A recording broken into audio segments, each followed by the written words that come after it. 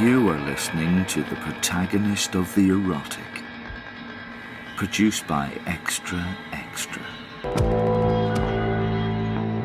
Each episode is dedicated as an act of love to the libidinal oeuvre of a living person, desired object, or location that can be visited in the present day. Here, we discover what it means to define and shape sensuality, framed within the dynamic context of modern urban life.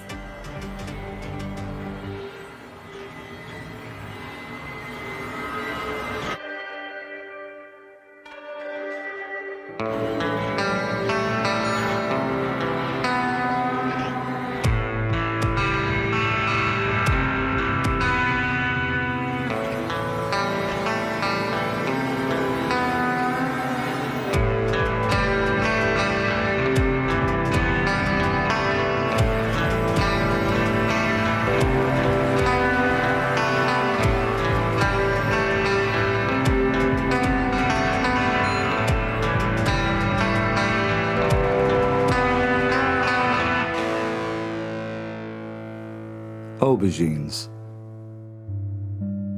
Roasted with a splash of olive oil, a twist of garlic or dash of hot chili, aubergines are sensuously salivating. The vegetables are immediately recognizable by their iconic phallic or bulbous breast-like shape, coated in a layer of waxy deep purple skin and tender white flesh, spongy to the touch. Narrating her own culinary heritage and nostalgic memories of plates of steaming curry, baba ganoush and succulent vegetarian schnitzel, Nat Muller lovingly traces the erotic connotations of the plants, encompassing the kitchen sink poetry of Erica Jong, an innuendo-laden exchange of emojis, and the invigorating history of aubergine aphrodisiacs. Nat serves up a ravenously raunchy tale of the eggplant or brinjal. From an inaugural romantic dinner gone wrong to her husband's sure-handed slicing, she uncovers aubergines as a love language, one that speaks across continents and generations. And now, onto our aubergine dip. Look at that. I'm just going to split that open and reveal that juicy flesh inside. Absolutely lovely. The whole shape of the aubergine is sort of a luxurious, meaty. See how beautiful and golden they all turn. Now for the beef and aubergine, which starts off with olive oil. Generous amount. I want to cook this patiently and gently so that it's soft and golden. I'm going to turn the heat up.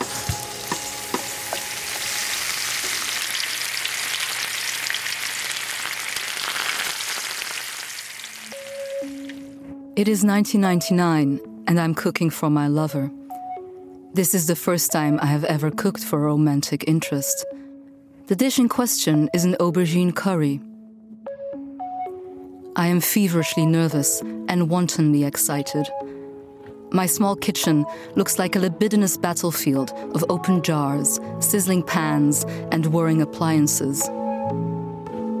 Fueled by passion and culinary hubris, I hope the charred aubergine's slippery and velvety mouthfeel conveys the sophistication of my palate, as well as that of my desire.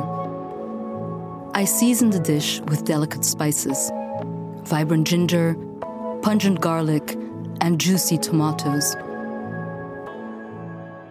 The 10th century Arab poet and foodie, Kushajam, likened the flavor of aubergine, also commonly known as eggplant or brinjal, to the exchange of lovers kissing. Perhaps subconsciously, I want to emulate that sensibility and entangle the pleasure of aubergine with that of sex. The recipe requires I oven roast aubergine whole, scoop out its mushy pulp, and then mix it with the other ingredients. At the time a kitchen ingénue, I had not pierced the aubergine before roasting them. When the time comes to check on the vegetables and take them out of the oven, I hear a fizzle, then a pop, and before I know it, the oven and kitchen floor are covered in burst vegetable. Splatters of fiery hot aubergine lacerate my forehead and cheek, strips of its auburn flesh singeing mine. I could feel the tingle of this unhappy communion for days, and my skin was abraded for weeks. It turned into a kind of Hawthornian scarlet letter, burned into my skin, reminding me of being ravenous, both on the gastronomical and amorous front. If you are what you eat, as the adage goes, then what did this dish of exploding aubergine mean?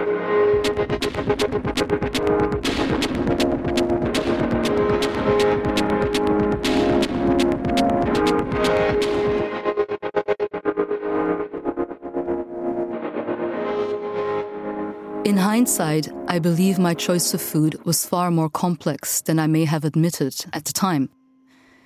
To put it in food scholar Harry Kashdan's words, what you eat affects what you are becoming. You eat what you want to be. Who did I want to be in this romantic relationship? At the time, in my early 20s, I was looking for a sense of home after years of studying abroad.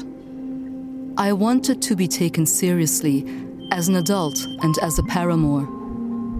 I wished for the restlessness that consumed me and continues to eat me till this day to subside by being lost in someone else. What should I eat to find a sense of self? What should I feed others to acknowledge this hankering? It is no coincidence I turned to aubergine, as I suppose my mother, a Mediterranean Jew, did when she was looking for a sense of home and belonging. Aubergines were not widely available in the Belgium of my childhood in the 1970s. Only at the Marché du Midi, the Sunday morning market close to Brussels Midi train station, vendors from North Africa and the Mediterranean would sell the priced vegetable.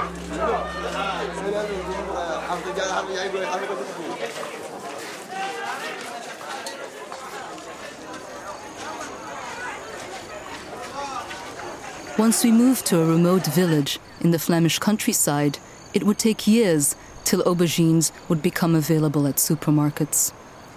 And once they did, my mother would return to the dishes of her childhood and instill in us an intergenerational connection with memory and place, which remained abstract and largely unspoken, but was served to us on the plate.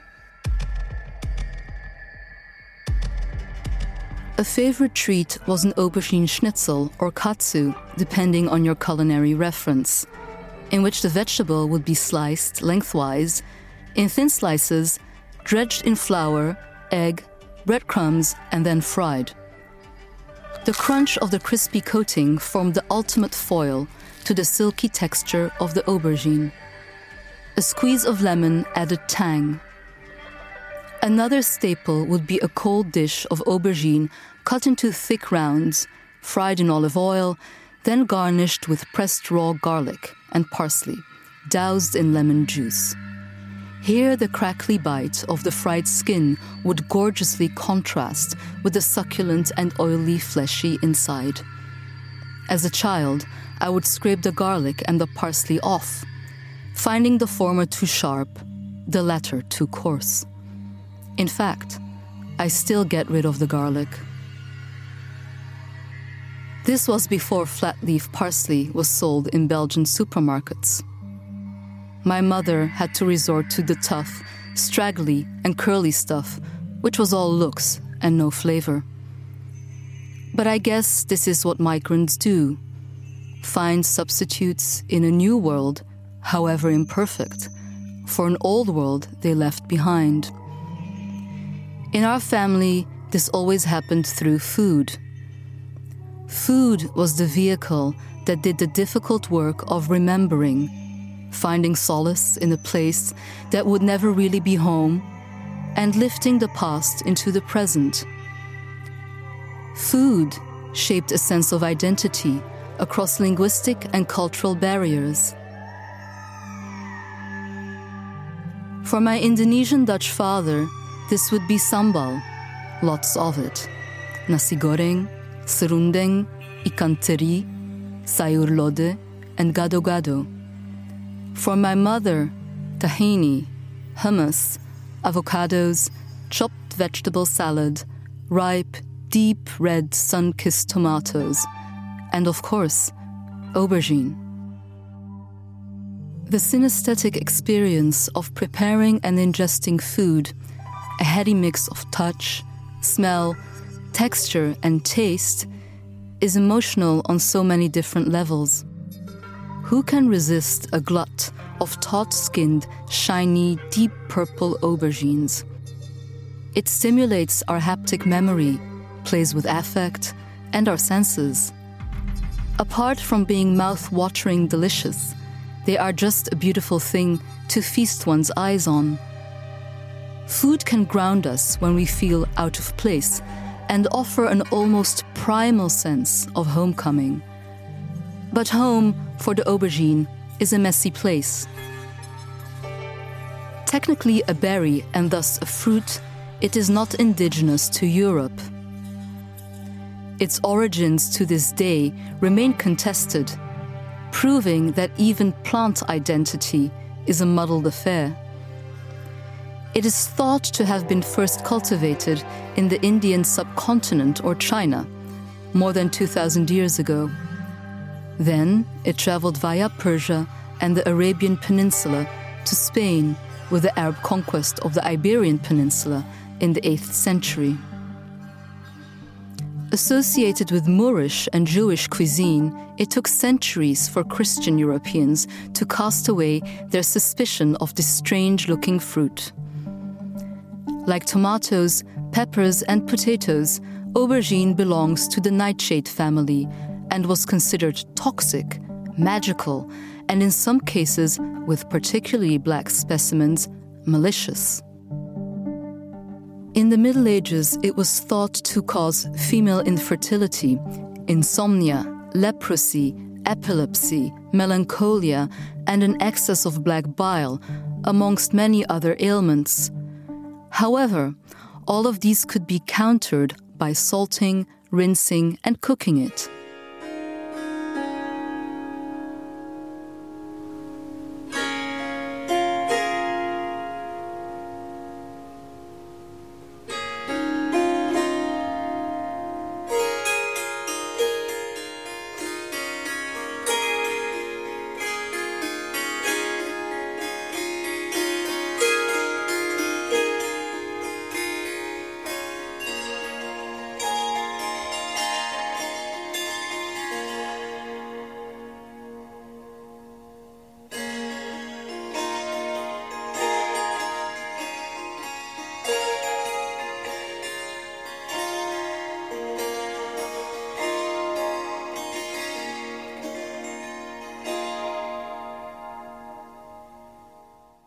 When treated correctly, medicinal qualities were ascribed to it, like helping digestion, reducing acidity and gas.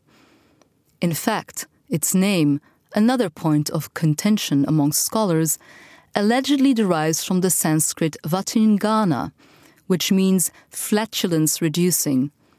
Not very sexy, I know. But hot-bloodedness was deemed another, perhaps more positive side effect. Vatingana became bademjan in Persian, albetinjan in Arabic, berenjena in Spanish, and aubergine in French. In English, it was called eggplant before settling on the French aubergine. Inhabitants of medieval Britain would not have encountered the globose dark purple vegetable first, but rather its round opaline cousin that has the size and shape of a goose egg. I am personally more partial to the folkloric Arabic explanation, namely that Betinjan comes from Beid Jinn, or the demons, the jinns, eggs, Beid. Though mistrust of the aubergine was aplenty, it was also believed to hold aphrodisiac properties. And what better proof than a vegetable named after an evil spirit's nether regions to confirm its salacity? Claudia Roden, the doyen of Mediterranean and Middle Eastern cookery, characterizes the popular Levantine dip, baba ghanoush, in which smoky aubergine is blended with tahini, lemon, and garlic and means pampered daddy, as exciting and vulgarly seductive. The famous Turkish dish of fried aubergine baked in a rich tomato sauce, Imam Bayaldi, translates as the Imam fainted. The story goes that it was so delicious that it made a man of God swoon with pleasure. The aubergine seems to inspire lust, awe, as well as no small degree of trepidation. Throughout its checkered history, there is a bit of danger associated with this vegetable. The Indonesian puppet shadow play Wayang Kulit features a character known as Buto Terong, the aubergine giant, a fierce, pot-bellied ogre eating everything in its wake, with a nose shaped like terong, aubergine. I sympathize with this ravenous giant's hunger and wonder whether his voracity could be attributed to the dark power of the aubergine.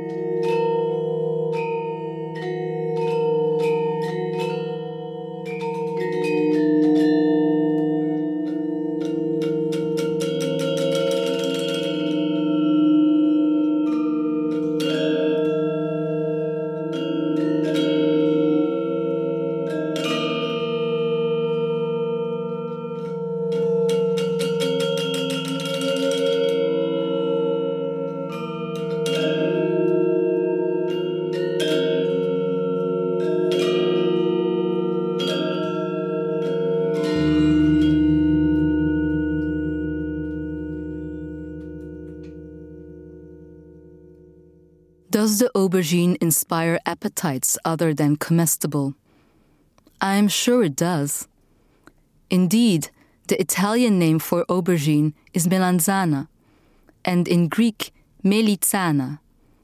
Both come from the Latin mala insana, or crazy apple, referring to the narcotic or hypnotic properties of the plant.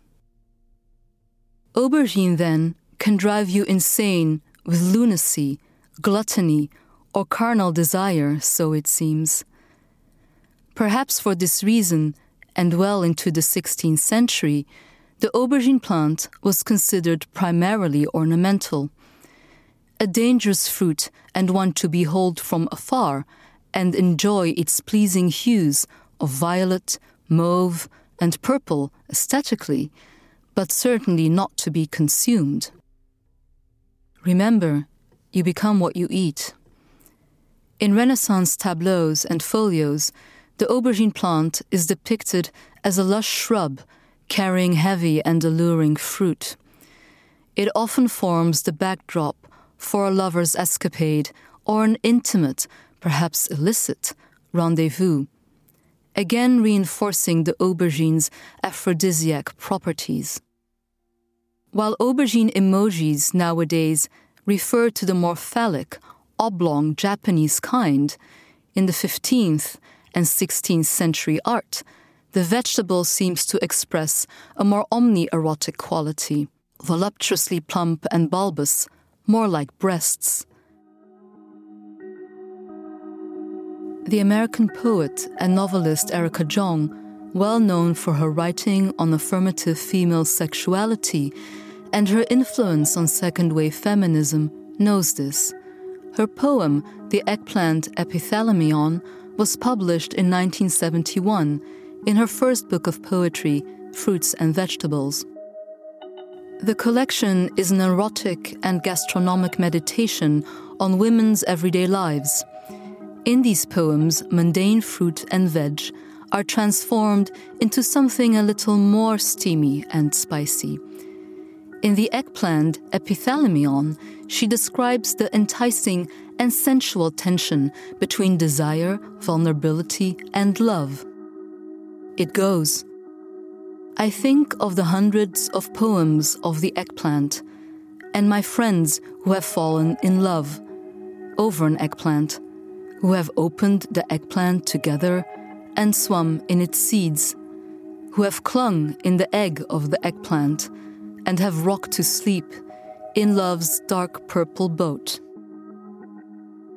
The lovers in Jong's poem have found a home. The poem speaks of a snug, intimate togetherness that offers a safe space for the lovers to sleep.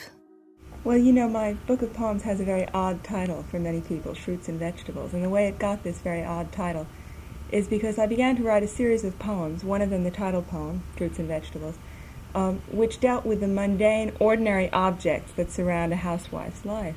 And the rationale behind it, the feeling behind it, was that women really do have an experience in life that's different from that of men, and perhaps the best way to convey it is to write about those ordinary objects which surround their lives, the external objects which become, in a sense, internal objects too, because they start defining the person's existence. So I wrote this long serio-comic meditation on different fruits and vegetables. I think that is creative and productive, and my feeling is that the objects which we surround ourselves with do become part of us, and I think that it's a poet's role to show that an onion or a lipstick is not an incidental thing. It's a beautiful thing, and it's an artful thing. It's a poet's job, really, to take the mundane, lowly thing and show readers the world within it. But my feeling is that it's a great emancipation for a woman writer to be able to write about her own subject matter, to be able to be a woman, not a surrogate man. You see, this I think is very liberated in the book. It's not really accepting an inferior role. It's like blacks wanting the right to write about being black, not having to write pseudo-white novels. And this is the same thing that I'm trying to do in my book. I'm trying to assert the right of women to write about subject matter which is feminine, without being put down for it. The teacher. The teacher stands before the class. She's talking of Chaucer, but the students aren't hungry for Chaucer. They want to devour her. They are eating her knees, her toes, her breasts, her eyes, and spitting out her words. What do they want with words? They want a real lesson. She is naked before them. Psalms are written on her thighs. When she walks, sonnets divide into octaves and sestets. Couplets fall into place when her fingers nervously toy with the chalk. But the words don't clothe her. No amount of poetry can save her now. There's no volume big enough to hide in, no unabridged Webster, no OED. The students aren't dumb. They want a lesson. Once they might have taken life by the scruff of its neck in a neat couplet, but now they need blood. They have left Chaucer alone and have eaten the teacher. She's gone now. Nothing remains but a page of print. She's past our helping. Perhaps she's part of her students. Don't ask how. Eat this poem. As the political biography of the aubergine attests, yes, vegetables have a political past too, the vegetable has not always signified harmonious coexistence. During the time of the Spanish Inquisition in the 15th century, aubergine animosity was at its height. It was seen as the Jewish apple and associated primarily with Jewish Sephardic cuisine and with the eating habits of conversos, Jews who, under fear of expulsion, or worse, had converted to Christianity in the Spain and Portugal of the 14th and 15th century. Aubergine was often treated with contempt and denounced as a Semitic food, Jewish or Muslim, that a true Christian would not eat. The glaring absence of aubergine recipes in cookbooks of that era reflect this. It is painful to think how whole culinary traditions and centuries-old food customs were on the brink of being erased because of religious dogma and militancy. But blood and bellies are thicker than water. Conversos continue to eat the food of their Jewish forebears, often in secret and often at great personal risk. Food historian Hélène Jauhara Pinier cites the case of Catalina de Teva, a conversa who had to face the Inquisition tribunal in April 1483 for making casseroles of stuffed aubergines for the Sabbath, which she and her friends ate cold on Saturdays. Imagine being put on trial because of a vegetable. When Spain and Portugal expelled their Jews in 1492, many fled to port cities like Amsterdam, Antwerp, or Hamburg, and to Italy, Greece, and the rest of the Mediterranean. In their haste and because of restrictions, they could take little of their possessions with them. Such is the plight of those fleeing persecution. But they did take their food culture with them. In Italy, many dishes cooked with oil instead of butter or lard and eaten cold are alla Juda or alla Ebraica, that is, in Jewish style, because these preparations adhered to kosher dietary restrictions of not mixing dairy with meat and not cooking on the Sabbath. Eventually, it was the expulsed Jews of Spain and Portugal who taught the Italians how to eat aubergine. The point I want to make is this: food is never just food. Food is memory, food is history, food is culture, food is politics, food is love. And in the case of the aubergine, a hard-fought type of love that speaks in many tongues, some twisted, some hesitant, some ferocious.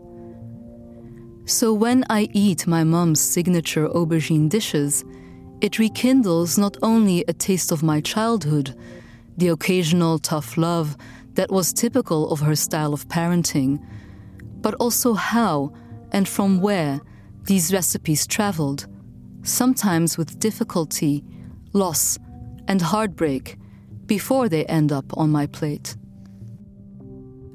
Tonight, there is a sumptuous smell of luscious, creamy grilled aubergine wafting through the kitchen. My husband, Ferry, cooks all the aubergine dishes in our household. It is not something we ever discussed or agreed on. It just happened that way, as things in a relationship tend to do. He treats aubergine, like his risottos, with far more patience and a much gentler hand than I ever could. Cooking aubergine for your loved one, I believe, must be the ultimate gesture of affection. An invitation to tease our palates into the soothing, suggestive realm of what Jung calls love's dark purple boat.